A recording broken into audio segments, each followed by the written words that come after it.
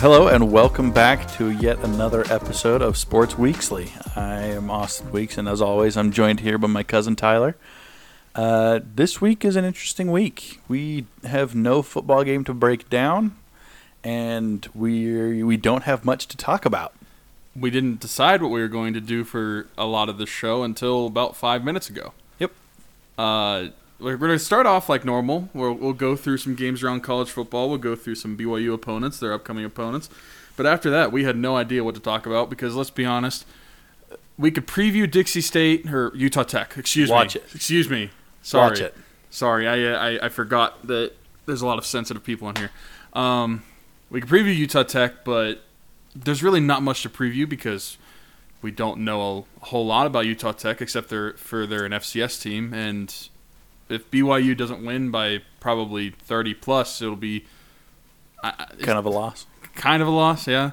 A little disappointing because I like I told you, I scoured the internet trying to find any sort of line, spread, total, like betting lines, basically, for this game, and it is almost impossible. And I'm thinking a lot of that just has to do with like we're playing Utah Tech, an FCS school, which I'm sure isn't priority for a lot of the Vegas lines. But the only thing that I could see people come up with was the spread for BYU was around like I think 32.5, 33.5-ish, and the total was around like the low 60, like 62.5, 63.5. So they're basically saying BYU is going to win like 40 something to like 14. Hey, I'll take that. I would take that, yeah, sure. Although I don't know, Utah Tech could put up points. They've put up points, and I understand they're FCS schools and going against FCS schools, but I don't trust BYU's defense still, despite what they did at Boise State. So we'll see if they cover that spread. But yes, we'll just get into some college football games real quick.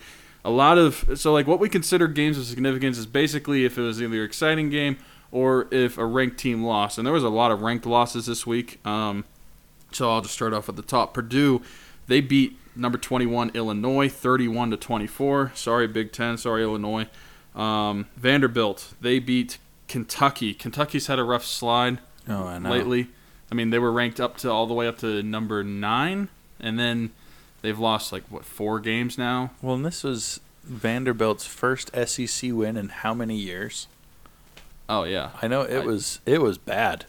Yeah, and so I mean to have a guy like Will Levis who is consistently in the top 10 on the draft board for quarterbacks. Mm-hmm. And what's crazy to me is I was just looking at Twitter after the game, and it was amazing how many people are just dumping on him right now. Just being like, you guys think this guy is top 5? Like, it's a slide from grace from what everyone was talking about him even just a couple weeks into the season. Right. Yeah. Although, then again, I don't know what people think of quarterbacks until the draft actually starts because Jordan Love was the first-round quarterback. And after Jordan Love's senior year, like you and I would not thought watching him. I mean, he threw 3 picks against BYU in 2018. Mm-hmm. It's like, how is he a first-round quarterback? I don't know. Or 2020, not 2018. But anyway, yeah, that was a bad loss for Kentucky. I think it was at home, too, which makes it even worse. Oh, that's rough. It was at home, yeah. Vandy beat him in Kentucky like that. Yep, 24-21. And then bigger game, Alabama takes on Ole Miss. Alabama wins 30-24. Sorry, our boy Jackson Dart. Just another reason to transfer, Oh, absolutely. I mean, you're not going to have much success there at Ole Miss, especially with Lane Kiffin probably going to the Auburn job. If anyone has any contacts with the Dart family, we're happy to talk to Jackson. Oh, we really are. For sure. We'll hype up BYU big time. One thing that I didn't get to watch the game, but my dad was saying that apparently Saban at the end of that game just had a relieved look on his face. Just like, I'm sure he did. Goodness, we did not lose another one. Right. I mean, we were talking like Alabama's only lost 2 games in since Saban took over twice, I think. Right. And when's the last time Alabama lost 3 games? Yeah. Outside of Saban, because Saban I don't think has ever done it. And outside of Saban, when's the last time Alabama lost 3 games that I can remember? It's like that is not a consistent thing that happens, and so Especially if that would have been back-to-back loss because they lost to LSU last week, right? Yep. Yeah, that would have been bad. Yeah, we watched that from our hotel room after. Oh, right. After sitting on a high after a Boise State win somehow like that, Yep. and then watching a kid that was in third grade when we were high school seniors. Absolutely. Kid that was in third grade score the 2-point conversion. But yeah, and then UCF, they're ranked 22 now. They beat Tulane, who was ranked number 17, 38-31. Poor Tulane. Boston College, they beat NC State. NC State was ranked 16th, and they beat NC State at home 21-20. So ACC continues to stink. But then number 4 TCU, and there was a lot of people saying, I'll finish. Number 4 TCU beats number 18 Texas 17-10, and there was a lot of people saying that TCU is going to lose this game online, and they're going to get exposed by Texas. It was amazing. Superior roster. I know you were playing in Austin, but it was like Texas was favored 7 in that game. Mm-hmm.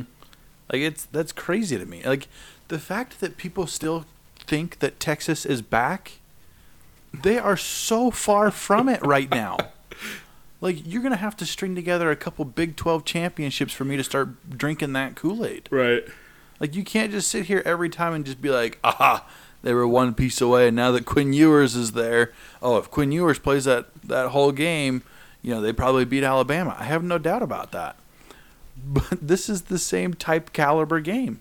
If anything, this just showed me that TCU is better than Alabama was.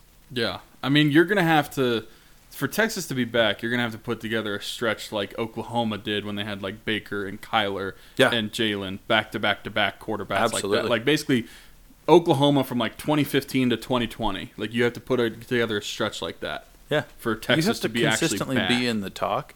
And honestly, them going to the SEC is going to be one of the worst things even for worse. Yeah, because I don't know how the SEC is going to do it. I'm sure once that happens, which they should have done it already, I think every conference should just get rid of like divisions because it ruins your conference. Mm-hmm. Like the fact that you're going to have a Big Ten championship of Ohio State or Michigan versus I don't even know who's the best team in the West. I couldn't even name Wisconsin, Iowa, Minnesota, or it might be Illinois actually. Oh yeah, it probably is Illinois. That's crazy. So the fact that you're going to have Ohio State and or Michigan against Illinois in the championship, right? Like that's why they need to do it. The Pac-12 got it right this year. Yeah, the Pac-12 and then the Big 12. They're the only two because the Big 12 doesn't have divisions. Yeah. So they have it right, and other teams need to do that. But like once Oklahoma and Texas go there, I don't know how the divisions would shake up, or if they're just going to get rid of them completely, and you basically just schedule in. Like you have like little like bubbles of like pods, just for scheduling purposes, but it has nothing to do with conference or anything like that. That's how like that's what I want the Big 12 to do whenever BYU goes to the Big 12 because I don't want divisions. Mm-hmm. I think divisions just ruin it. But I don't know. It'll just get tougher going to the SEC overall because I mean, say they do end up doing divisions, you're in the SEC West. Like you're going to be playing LSU, Mississippi State, Mississippi, Alabama, Auburn. Yeah. Have fun. Yeah. Moving on, a couple more games, and these I left these on last. Pac-12 had a rough week. Oh my gosh. So number 25 Washington beat number 6 Oregon in Autzen, 37-34. Did you catch that game? No. So I started watching towards the end of the game, right? Because I was like, "Holy crap! I can't believe Washington is in this." Like, don't get me wrong. I think Washington's been so up and down this year. Mm-hmm. But like the fact that they're kind of back on the way up towards the end of the season, and this being a rivalry game with Oregon and everything, what's amazing to me is Bo Nix goes down because he gets tackled. I can't remember if it was a QB draw, but he's walking off and all of a sudden like goes down something with his ankle, right? And I was like, uh-oh. Me being the fan I am, I was just like, Bo, you cannot be hurt the week before the Utah game. I need you. I need you. Honestly, yeah, though. I don't care if you lose this game. I need you next week. Right. Like, I have no skin in the game other than hating the Utes. Exactly. But so I'm watching that game and I was like, oh no. Like Ty Thompson's going to be the guy doing this, and Utah's going to somehow sneak their way in to a Pac-12 championship again, and somehow they're going to knock off USC and go back to the Rose Bowl, but this time they're actually going to win it, and I can already hear all the Utah fans. Like, I was going through the motions. Like, I had already written off the season, basically. Oh, I'm sure, yeah. Anyway, so Ty Thompson comes in, because I can't remember if Oregon picked off the ball or picked up on a fumble, something like that. Ty Thompson comes in. He's not doing too bad, but then it's 4th down, and you're in field goal range. Dan Lanning decides to roll the dice. He's going to go for it. It's 4th and 1. Mm-hmm. Bo Nix is one of the best QB sneakers in college football. And he is running from the tent to the side, like running to Dan Lanning and telling him, call timeout, I can go, call timeout. Nah. Dan Lanning said, nope, here we go. They roll the dice. They don't get it. Washington goes down and kicks a field goal. First off, kick the field goal. Take the points. Put the pressure on Michael Penix Jr. Mm-hmm. Second off, you brought in this quarterback from Auburn. You're not going to use him when he's yelling at you, I can go, I can do this? Because on that last drive, Bo Nix was in. But at that point, it was like, I can't do anything.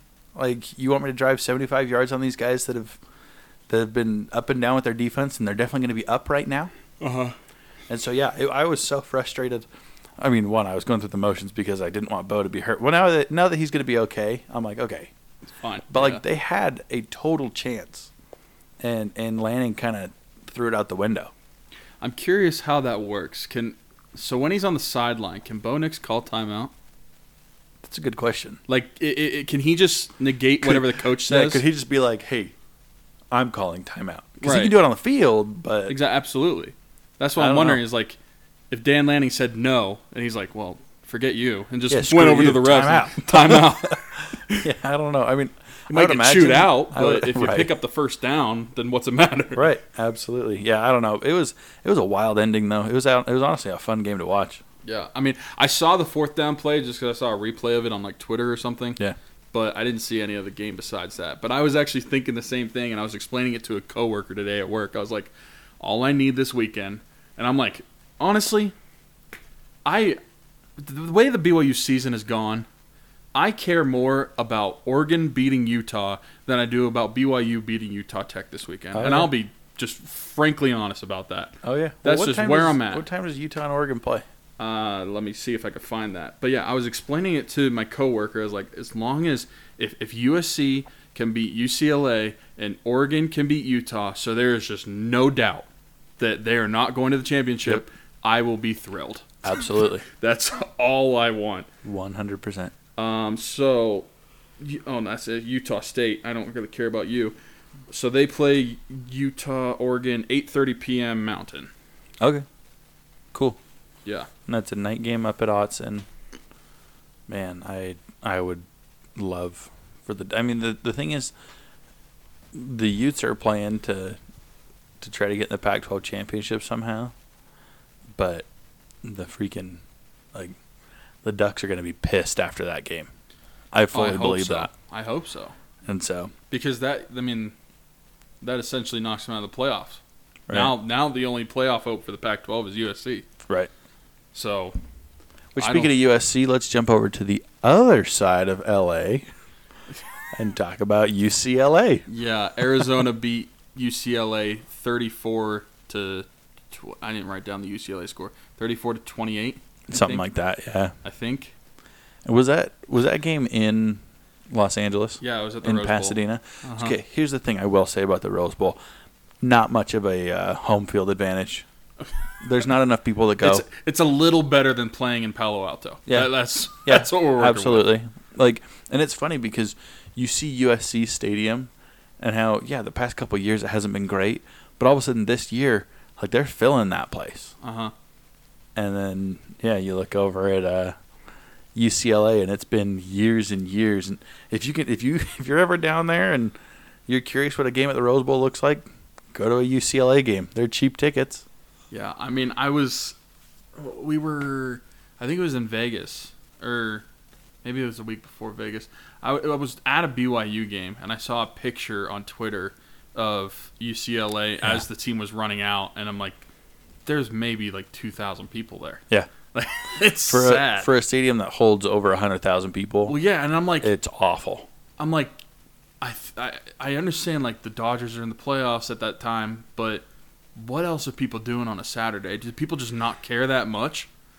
It seems so odd to me because I'm like, I come from Pittsburgh, where Pitt is like the laughingstock of the city in terms of fan base, but it still has a huge. It still has a way bigger fan base than something like that. Oh yeah, it's unbelievable. Like some places, I don't know what it is. I mean, even Stanford, when they're good, I don't know that they sell out stadiums. Well, when they had Christian McCaffrey and they were consistently like a top 10, top 15 team, they weren't selling out their stadium. Yeah, it's granted. The one thing I will say about Stanford, at least it's a bunch of intellectuals. Like they're like, we don't have time for this football crap.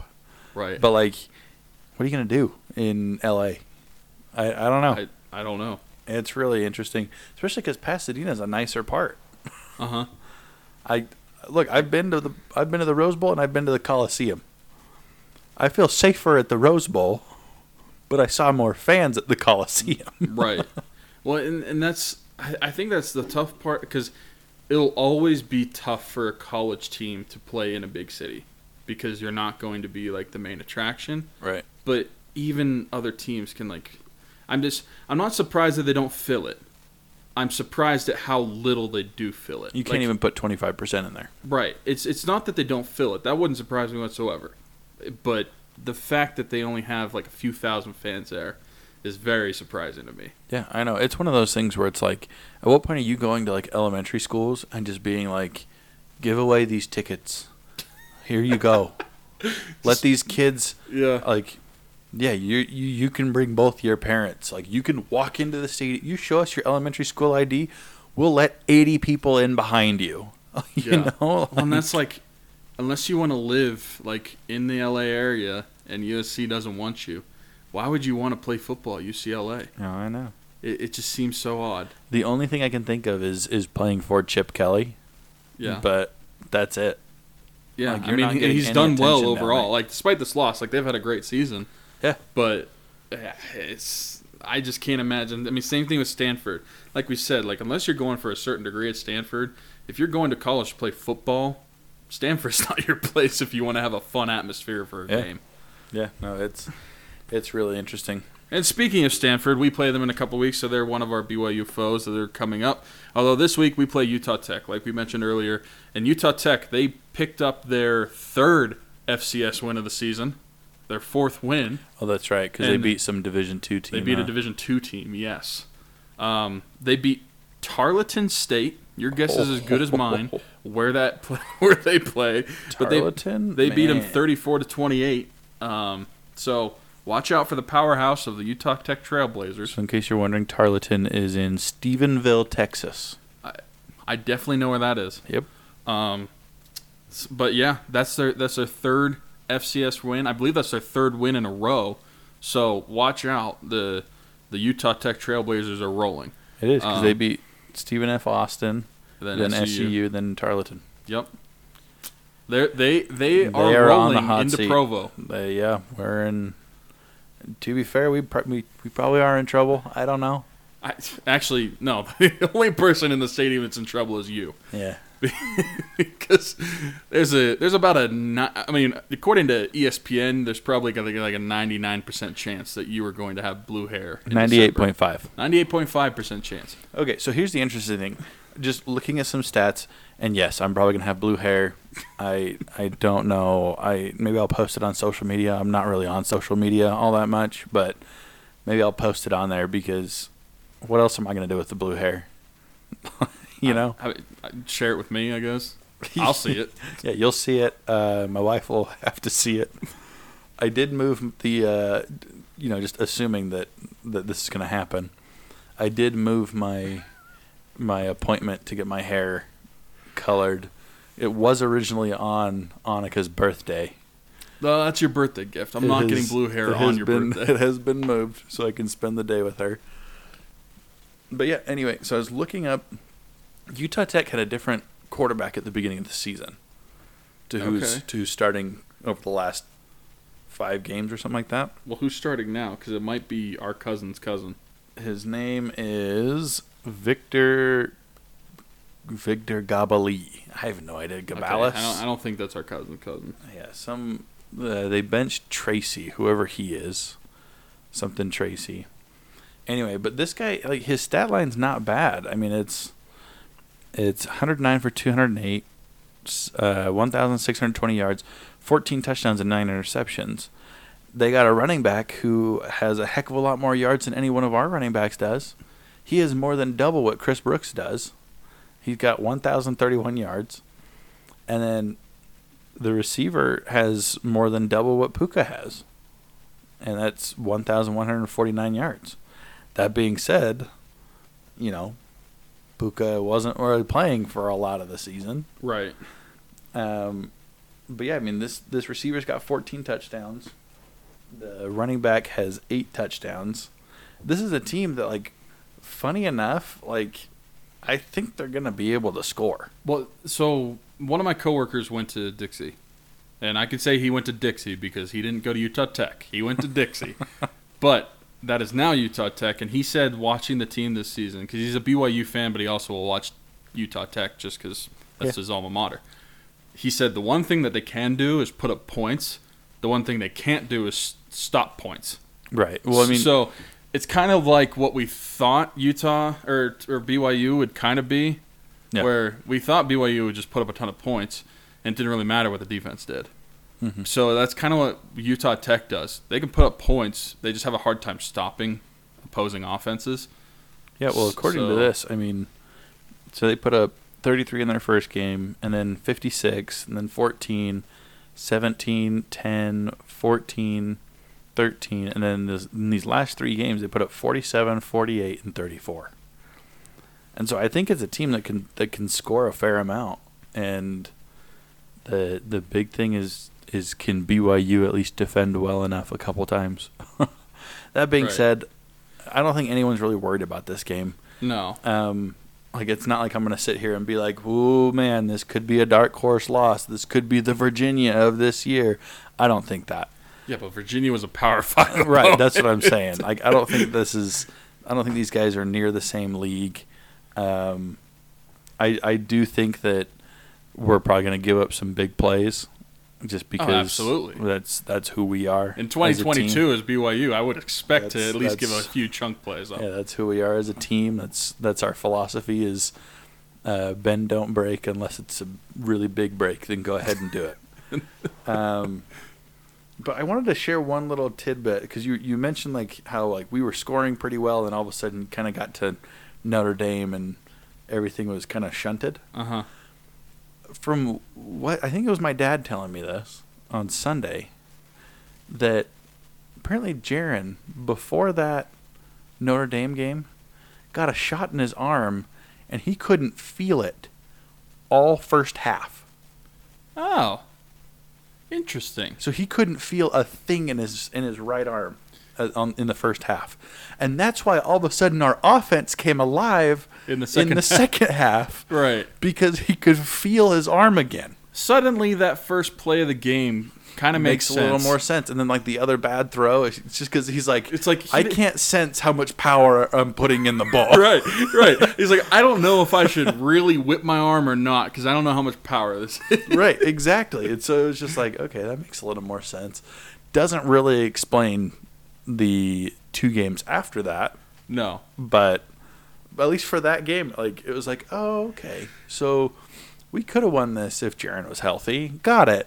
Good to know. Well, at least with Arkansas, they put up 35 points. The thing that's shocking was the Liberty game, where they put up 14 in the first quarter and then didn't score again. Well, and the fact that after Alfrey gets that interception, I was like, okay, I'm actually feeling good right now. We're gonna go up. Was it 14-3 at the time, or 14-0? I think it was 14-3 at the end of the first quarter or something like that. Yeah, but I was just like, okay, like I actually feel like this could be okay. And then Liberty decided, no, these fans came to see us. Look at me. I'm the captain now. Yeah, exactly. They didn't come to see you. They came to see us. Anyway,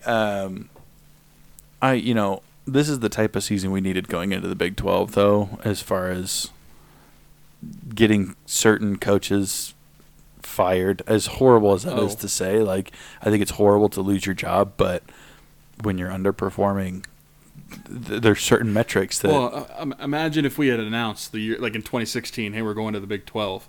Whenever all that alignment stuff was happening, and then 2017 happens, and it's like, thank goodness we fired Ty. Like, it's blessing in disguise that it kind of happened, because like it stinks. You never really want someone fired, but at the same time, it's deservingly so. Like, you're not rooting for it, but in a way, it's like it needs to happen to better the program.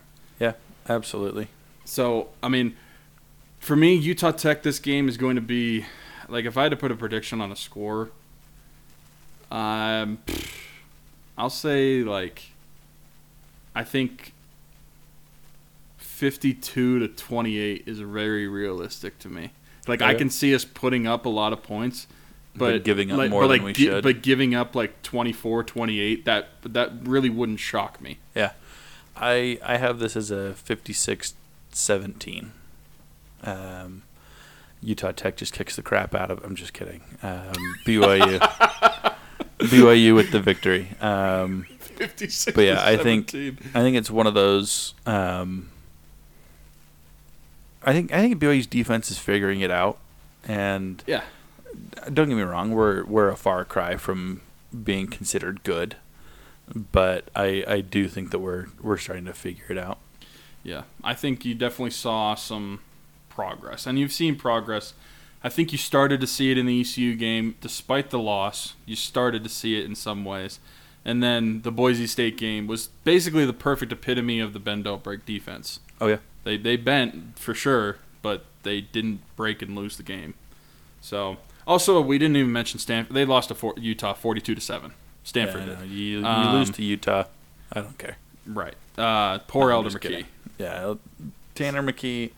I can't remember if it was you or if it was my dad saying this, but he kind of understands why. Like, he doesn't really have many weapons. He doesn't really have an offense around him. Like, yeah, like you'd be curious to know what his stat line would be at a different school. Because it's not like he's playing overly like bad. Yeah, right. Well, if Ty sticks around, we probably get Elder McKee, but we also have a pitiful offense.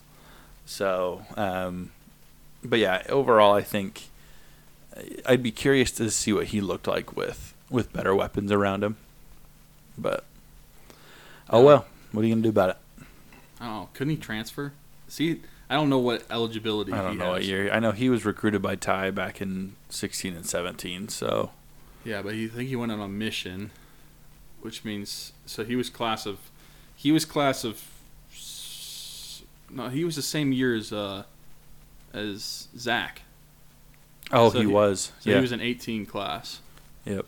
So that means he would have been on his mission in 18, 19, 20, 21. So he should be only like a junior. Yeah. Hey, we need somebody. Hank Bachmeyer, Tanner McKee. Well, I'm just saying, like, Jackson Dart, whoever wants to come over. You're basically going to, as long as you are competent, you're probably going to walk into a starting spot. Oh, so, yeah. So anybody can come try. Yeah, out. we've shown we have zero faith in Conover, and the fact that Conover beat out Finnegan, and Finnegan has beaten out the other two. I mean, at this point, let's throw Nick Billups out there and just see what happens. Well, just a last thing on Utah Tech. If you're up by like 24 plus in the first quarter, pull Jaron. Why would he be in there after that? Yep. I don't even care if the game really gets close. By close, I mean within 14. Within like 14. Yeah. I still think you should be able to win the game. Oh, absolutely. You think about that Utah State game last year when Baylor goes out, and fortunately we had put up enough points in the first half, and we had Tyler Algier to lean on. But here you go. but Conover was able to come in, and we were able to just kind of like, okay, let's just hunker down, weather the storm. We're going to be fine. Yeah. So, yeah, I think this is the type of game that, even if Utah Tech all of a sudden starts scoring, we have to figure that out. We need to get reps on other guys and start bring in guys that are on the scout team, bring in whoever. Bring in your future guys here. This is the game to do it. Absolutely. And if we don't, if Jaren plays in the second half, I might lose my mind. If Jaren plays in the second half, it's one of two things. The game is really close. When I said close earlier, I meant like you said, 14 or so, 14, 17. I would consider that close against Utah Tech. If Jaren's in the second half, to me that means you're within one score. Yeah. Or the coaching staff is just doing idiotic things. Like if you're winning, Jaren wants to pad his stats and go to the NFL, whatever. Hey guys, I need this. This past month hasn't been great for my stock. I need to really raise it up a little bit. Let's do some of those less of those yellow flag plays, and more of like me throwing it downfield. Let's do those. We pull out the yellow flag play a lot, so let's stop doing that one. Absolutely. Anyway, but overall, we got our predictions in. Yeah. Not really much else to say. But I do have, because it was a bye week, and, this would have been a 31-minute episode, which our wives probably would have loved. Especially by the time we started recording it, too. Right. But I found a little Sporkle quiz, and it's, can you name the career statistical leaders and All-Americans for BYU? And this is, quarterback yards, quarterback touchdowns, running back yards, running back touchdowns, wide receiver yards, wide receiver touchdowns, coaching wins, All-Americans, and there's one other category. Let me check it real quick. Oh, and just scoring. So that's where, kickers will probably come into play. Okay. All right, so I guess let's start with the quarterbacks. I feel like quarterbacks are going to be easy enough to do here. Yeah. So 88 to 91. I mean, we got Detmer right off the bat. Are these passing? What category? These are passing yards and passing touchdowns. So okay, well, passing, is it in order? Yeah, it's descending order. Okay, so it should be Ty. Then I believe it's Max. Okay. Yep. And then I think it's Beck. Yep. And then after that, that's where it starts to get a little closer, I think. And I mean, if you name the years, that's basically just a cop out. Right. So I mean, I know McMahon's in there. Yeah, McMahon was next. Oh, he was next. Okay. Yeah, cool. because he had 9,536 yards. Next one. I mean, I know Bosco's somewhere in there. Bosco was the next one. I don't know what information to tell you. Well, it's we're working together, but you can also see the years right now. Right. I'm basically just trying to go off. Mine's really easy. Yeah. I mean, Steve Young's has to be in there, right? Steve Young is on there. He was number 8 on the list. So you got 2 ahead of him. You got someone from 91 to 94. I was actually mentioning who this guy was. I have a poster of him on my... Oh, Walsh. It's John Walsh. And then the other one was from 96 to 99. Federic. Okay. Is Zach 10? 18 to 20. He is number 9. Oh, no, 9. Okay. Oh, and then number 10. Is Taysom? Because I put in Wilson, it already filled in Mark Wilson. Oh, Mark Wilson. I was like, I don't think Taysom. However, would be on passing this list. touchdowns, we didn't get number 10. He played from 75 to 77. 75 to 77. Gifford Nielsen. No, Nielsen Scheide. was... I never know how to spell Scheide. Doesn't look like it's Scheide. No. Hold on. Scheide. No, it doesn't look like it's Scheide. According to this. I mean, it very well could be Scheide. I mean, maybe the person didn't know how to spell Scheide. I don't know. Oh, it was Gifford Nielsen. Jeez. Oh, it was? Yes, it was. That's my Okay. bad. Okay. Rushing yards and rushing touchdowns. So, I mean, we'll do rushing yards, but it starts filling out touchdowns. Is Jamal. Harvey. Uh-huh. Would Staley be third? Or No, it's not Staley third. Willis? Are they on there? Staley was on rushing touchdowns, rushing yards. He was number 9. Jamal Willis was on touchdowns and rushing yards. He was number 4, but number 3 is still there. Curtis Brown? Curtis Brown. Okay. Curtis Brown's on there. I know this one wouldn't make sense to non-BYU fans, but I guarantee Taysom is on there. Taysom Hill is on there. Rushing yards means 18 to 21. Tyler. Algier. Yeah. 83 to 86. 83 to 86. See, this is where my knowledge is not going to carry me very well. Well, especially for a running back. Right. Like, I know there's a guy named Pete Van Valkenburg. It's on there somewhere. He's from 70 to 72. So 83 to 86. That means they would have been on the national championship team.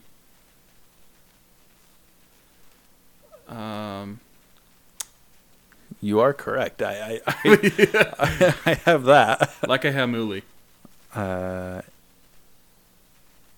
Mooley. He was on there from 83 to 86. Now the last one for rushing yards, 73 to 76. I got nothing. I have zero idea. 73 76. If you played in the 70s for BYU, the only position I can name is quarterback. Right. Well, I got 70 to 72. That was Pete Van Valkenburg, but I have no idea who replaced him. And then rushing touchdowns, there was a guy from 80 to 83, and then 96 to 98. And I can't think of who these guys would be. I mean, we named... I have no idea. The problem is we've named like all the modern ones, and then we've named like some of the bigger ones from the past, but I know my dad's sitting there yelling. Oh, I'm sure. Here's the thing. I know my dad, if he's listening to this in the car, he's sitting there yelling at us, just going like, it's so-and-so. It's this person. And I'm like, I got nothing. I'm really sorry, Dad. I'm letting you down. We weren't here, alive. I guess. I have no idea. I don't know either. Let's move on to receiving yards. Okay, Cody Hoffman. Cody Hoffman's number 1. Austin Collie. Collie is number 2. Mitch Matthews. Nope. No. Nope. I mean, I know we have a lot of quarterbacks, so that means we have a good So I know Dennis Pitta's on here. Let's see, 90 to 93. Does it give you the Put Kozlowski on there. He had receiving touchdowns. It does. So from 90 to 93. What's the number 10? Number 10 played 88 to 90 is 2,367 yards. That surprised me that Matthews isn't on there. I'll tell you. Did you spell it right? With 1 T? 1 T? Yeah, he only has 1 T. He has receiving touchdowns, but not receiving yards. Wow, that is surprising because he must have because he has over 2,000 receiving yards. He must have just missed. Just under. That's crazy. Okay, this is this got a lot harder. Yeah, so you got because the thing is, all these receivers, it's 90 to 93, 97 to 2,000, 87 to 90, 65 to 67. 81 to 83, 82 to 86, and 88 to 90. Okay, so who do we have? Hoffman, Collie, and Pitta as far as yards. Okay, let's go with... What was... Reno Mahi? Nope. What was the name?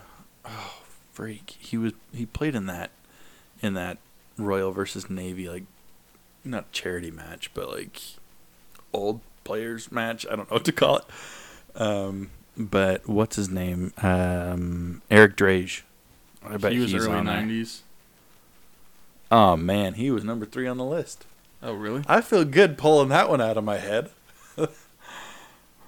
Yeah, he was playing in that game. Wait, what stat are we doing? Receiving yards. Total Receiving yards. Look, Mitch Matthews isn't on the list. You got to get over that. No, I'm not saying. No. I'm not hung up on Mitch Matthews. I'm kidding. I just 97 to 2000.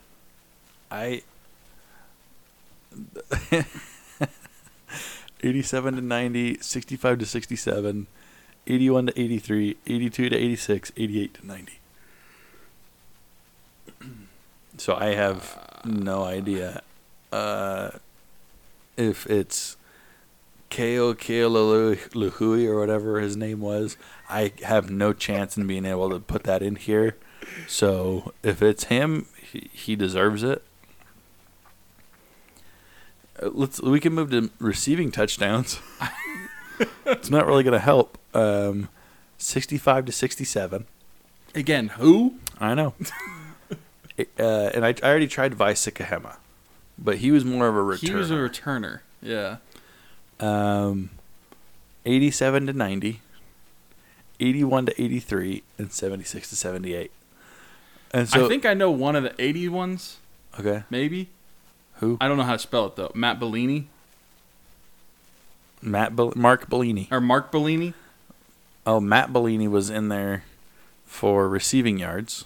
Oh, so there's 87 to 90. There's two Bellinis. Mark Bellini was for receiving yards 82 to 86 and for receiving touchdowns in 87 to 90. No, 87 to 90, that's definitely supposed to be Matt still. Like, Okay. looking at this, I'm like, no, Okay. you can't have different. Okay, well, two birds with one stone. There we go. Yeah, there we go. I mean, that's basically everyone. I have no idea who else would be on this list, quite honestly. Like, zero idea. I have no idea. Because, I mean, it gets tough. I know who was throwing to them. Right. Well, we've been known as QBU, you know? Like, I can name a lot of great quarterbacks, but other players, it's just like, boo. Oh, what about Ronnie Jenkins? He's got to be a rushing guy. Oh, my gosh. Rushing touchdowns. Ronnie Jenkins. Hey. What was he on the list? Number 10. There you go. There you Just go. snuck by. Okay, let's move to scoring. So chances are these are going to be more kickers. So 07 to 10, that's Mitch Payne. Yeah. Matt Payne's also on there. 97 to 2000, I think this is Pochman. Owen Pochman. It is. Okay. 16 to 21. Is that Oldroyd? It's got to be Oldroyd. It's got to be Oldroyd, but why wouldn't it say present? I mean, this was updated January 22, and so it's just listing it there. Okay. 08 to 2013. Is that Justin Sorensen? Could It be. is. It is. It could be. Man. Okay, and then the last one, 80 to 82. Wait. Miracle Bowl. Kurt Gunther. Okay, funny thing about how I know that one. I worked with his son. Oh, okay. So his son worked at my previous job, and I knew. And my dad, I remember he told me this story that, you know, how do you feel that someone was asking Lavelle after the game, said, well, how does it feel to have two Catholics win you the football game? Because it was Jim McMahon to what's his name? Was it Like we said, Clay we're good- Brown. Like we said, we're good at the quarterbacks. We're not good at the I think it was Clay Brown. Okay. That's I don't know, maybe. But Lavelle said two Catholics tied the game for me. It was a return missionary who won the game for me on the PAT. I was like, hey, Kurt Gunther, baby. It's true, I guess. All right. Now here's what I believe is the hardest and that's coaching wins. Yeah. Because I can name 4. Yeah, and I didn't even know that Gary Crowton would count. Yeah. Before we started recording. Yeah. Just because it's like pre-Lavelle, I have no clue. So, I put the 4 in there. Got Lavelle, Mendenhall, Satake, and Crowton. And I'm assuming that at least... Is that 1, 2, 3, 4? Or is it? It's at least 1, 2, 3. It's 1, 2, 3, and then there's from 28 to 36. So... then from 64 to 71, and then 37 to 48. And Wait, then 28 to 36, I believe that means that coach was fired the year that Grandpa was born. Ah. I think. And 36, huh? Or was Grandpa born at 35? I have no idea. I don't know. And then but either way, it's not looking good. So Crowton is number 7 on the list. Okay. He had 26 wins. But yeah, as far as the rest of these, I threw Smith in there just hoping. It popped for an All-American for Chris Smith, who was a tight end in 1990. So that's cool. I wonder if we should test like church names. We would have already gotten Young. I did Smith. I'm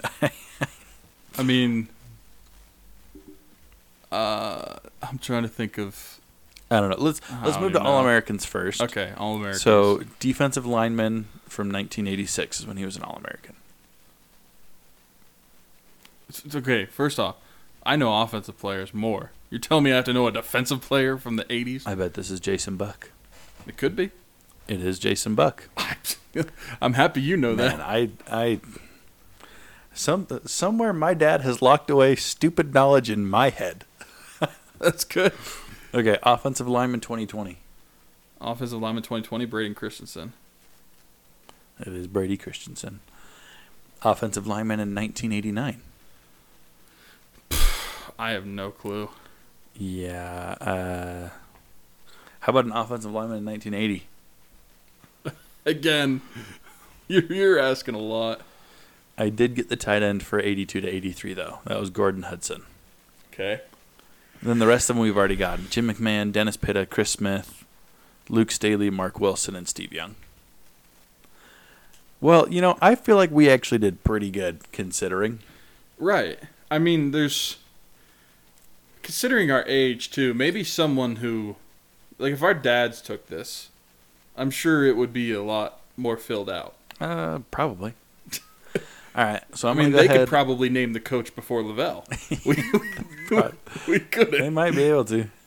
All right, I'm gonna go ahead and hit give up, and let's reveal some of these answers. So we got 79 of 93, which I feel pretty good about it. Yeah, that's pretty solid.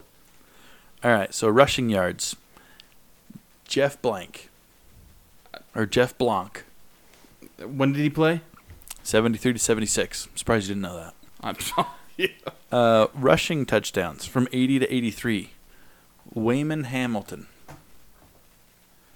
See, this isn't even like... I would never even guess that as a fake name. I know. Receiving yards. Margin Hooks. 97 to 2000. Never heard of him. Yeah, I feel like my dad could have named that one. And then from 65 to 67 was Phil Odell.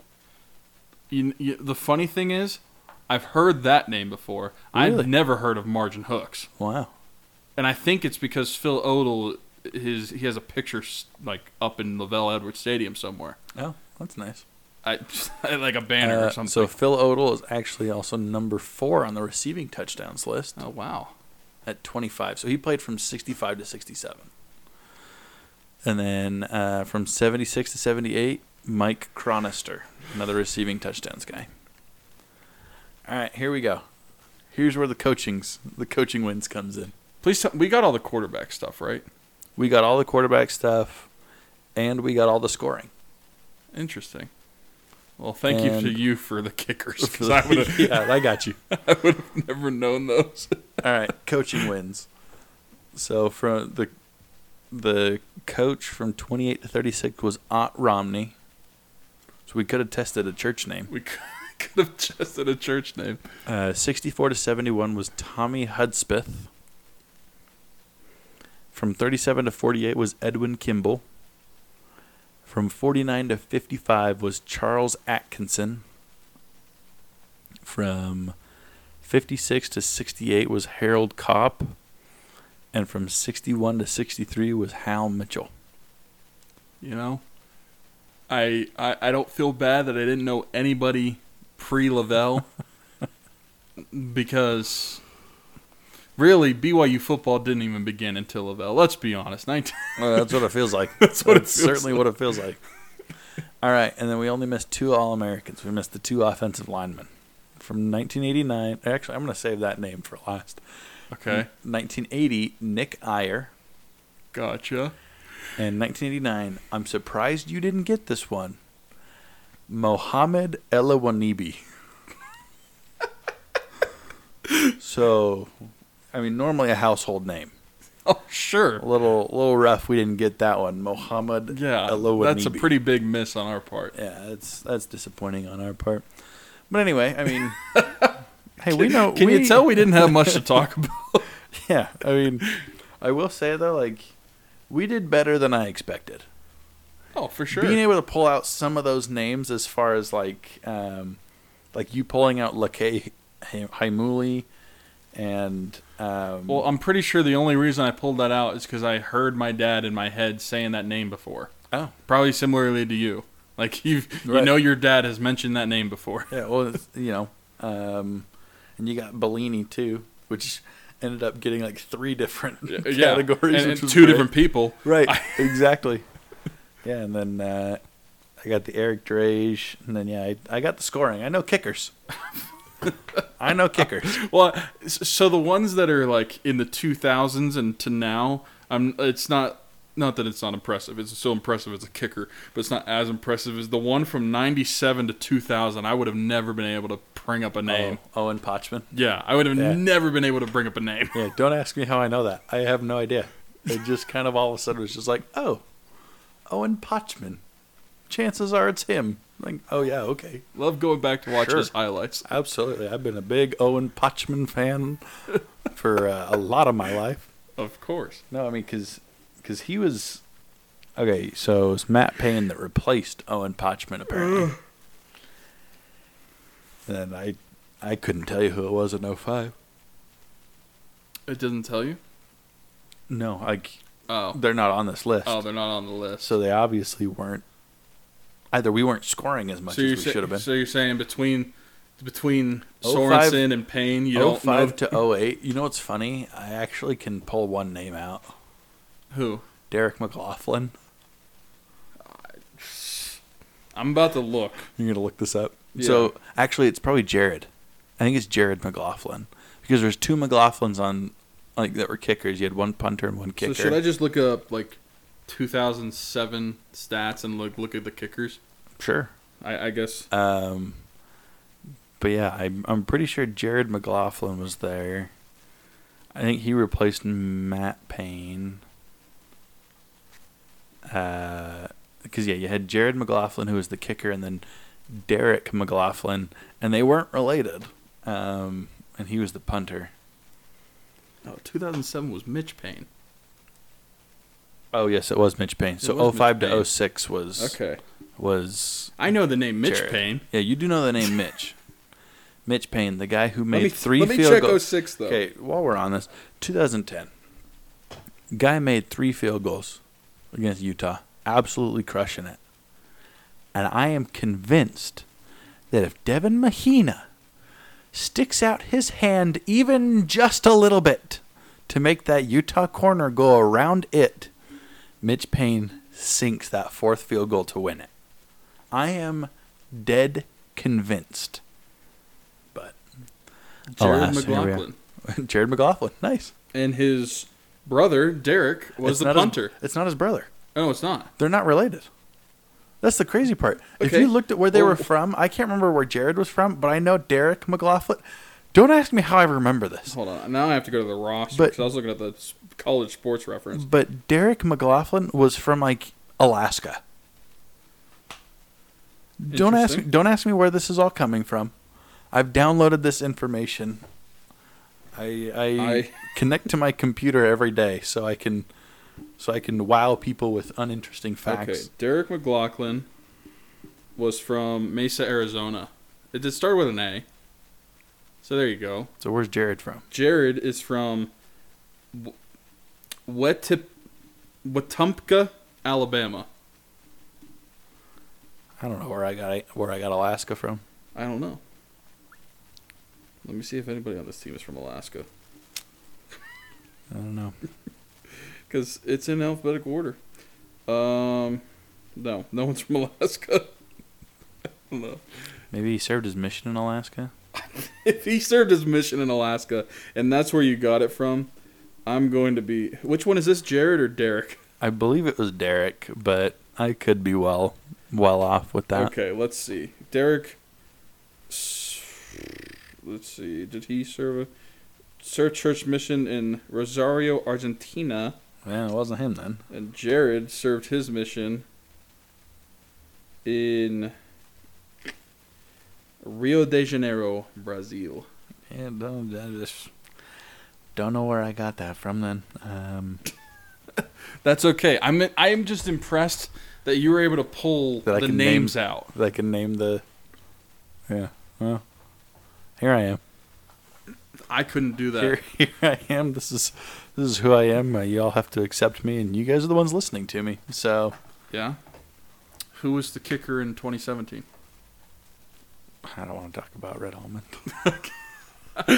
I knew we had mentioned him earlier. So yeah, I don't want to talk about Red. It was really funny. He was the guy that Kalani had much more faith in. Yeah. That Boise State game than I ever did.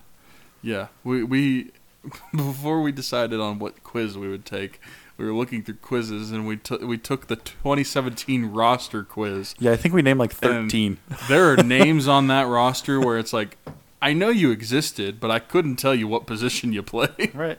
Yeah, no, I mean, it was a rough time, that's for sure. Yeah. 2017 was fun.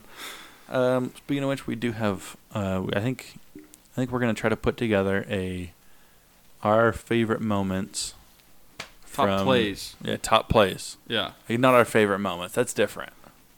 Our favorite moments, like, it would be like, this game or this set of plays. Like this 21. Drive. Our play for 21 is not the same as, like, well, it might be different for you, but my favorite moment is beating Utah. Right. But that's not the top play. Right. Top play didn't come in that game. Yeah. So we're trying to figure that out. We'll put together our list. What I'd love to do is, if I can, I'll try to find highlights of them and put them in the show notes. That way you can go watch the plays that we're talking about. Some of them are obvious. 2014, Taysom jumping over Texas. I mean, doesn't get much better than that. Mm-hmm. Some of them are a little tougher. Like in 2012, there's a few different plays we're waffling between. And anyway, in 2017, we have to 2017 we have to find a play. I don't know that we have a play. It'd probably be some weird Joe Critchlow pass in UNLV. I don't know. Like Sam Boyd Stadium going, like, just getting deflated from Joe Critchlow. I'm sure. Anyway, but yeah, we're gonna do that. Probably after the bowl game. Assuming we get bowl eligible. Assuming we get a bowl game, right? Who knows? But which I don't know if you've seen any of the projections for where we're going to go for a bowl game. Apparently some people are saying New Mexico Bowl. Some people are saying the Fight Hunger Bowl. My dad saw something where they said the Independence Bowl again. Which I tell you, if they do the Independence Bowl, I personally wouldn't mind trying to go there again because of the nice guy that hooked us up with on-field tickets. I mean, that was... Yeah, you told me about that. That was one of the more amazing experiences I've ever been a part of. I'm sure. But... Anyway, I don't know that we'll be going to the bowl game either way, but what an up and down season so far. I mean, we still have 2 weeks. 2 weeks, potentially a third game. And the last thing I'm going to say is go Ducks. I agree. Go Ducks. Absolutely. Anyway, it's not the last thing on the podcast, but that is the most important. That is the most important thing this week is making sure the Ducks win. But thank you guys for listening to yet another episode, and we will catch you next week. See you.